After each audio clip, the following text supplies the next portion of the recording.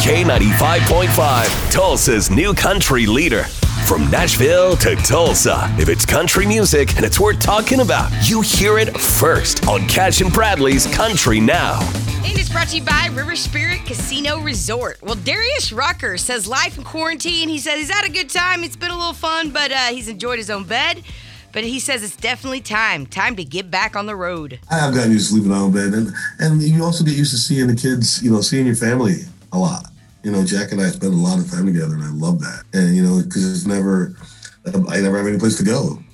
I'm home, and so it's been great, but I'm ready to go back. Speaking of Darius, he actually got a hole-in-one 2 days ago. He tweeted about it. Pretty cool. Well, Brantley Gilbert, he and his wife are high school sweethearts. That's sweet, right? Well, he said it wasn't always that easy. Their romance was a lot like Romeo and Juliet. I'm from Jefferson, Georgia. I was born and raised there. Graduated with 66 people. It's a tiny town. My wife graduated from Commerce High School, which is right across the river. It's literally like they're 3-4 miles from each other. But it was the most heated rivalry for high school football in the state of Georgia. You weren't supposed to date across the river. So we had like a little Romeo and Juliet thing going on. To the extent that we live in Maysville, which is like neutral territory. It's right in between the two. Speaking of Brantley, Grammys are coming up this Sunday, and he and Ashley McBride recently donated some items to the Grammy Museum.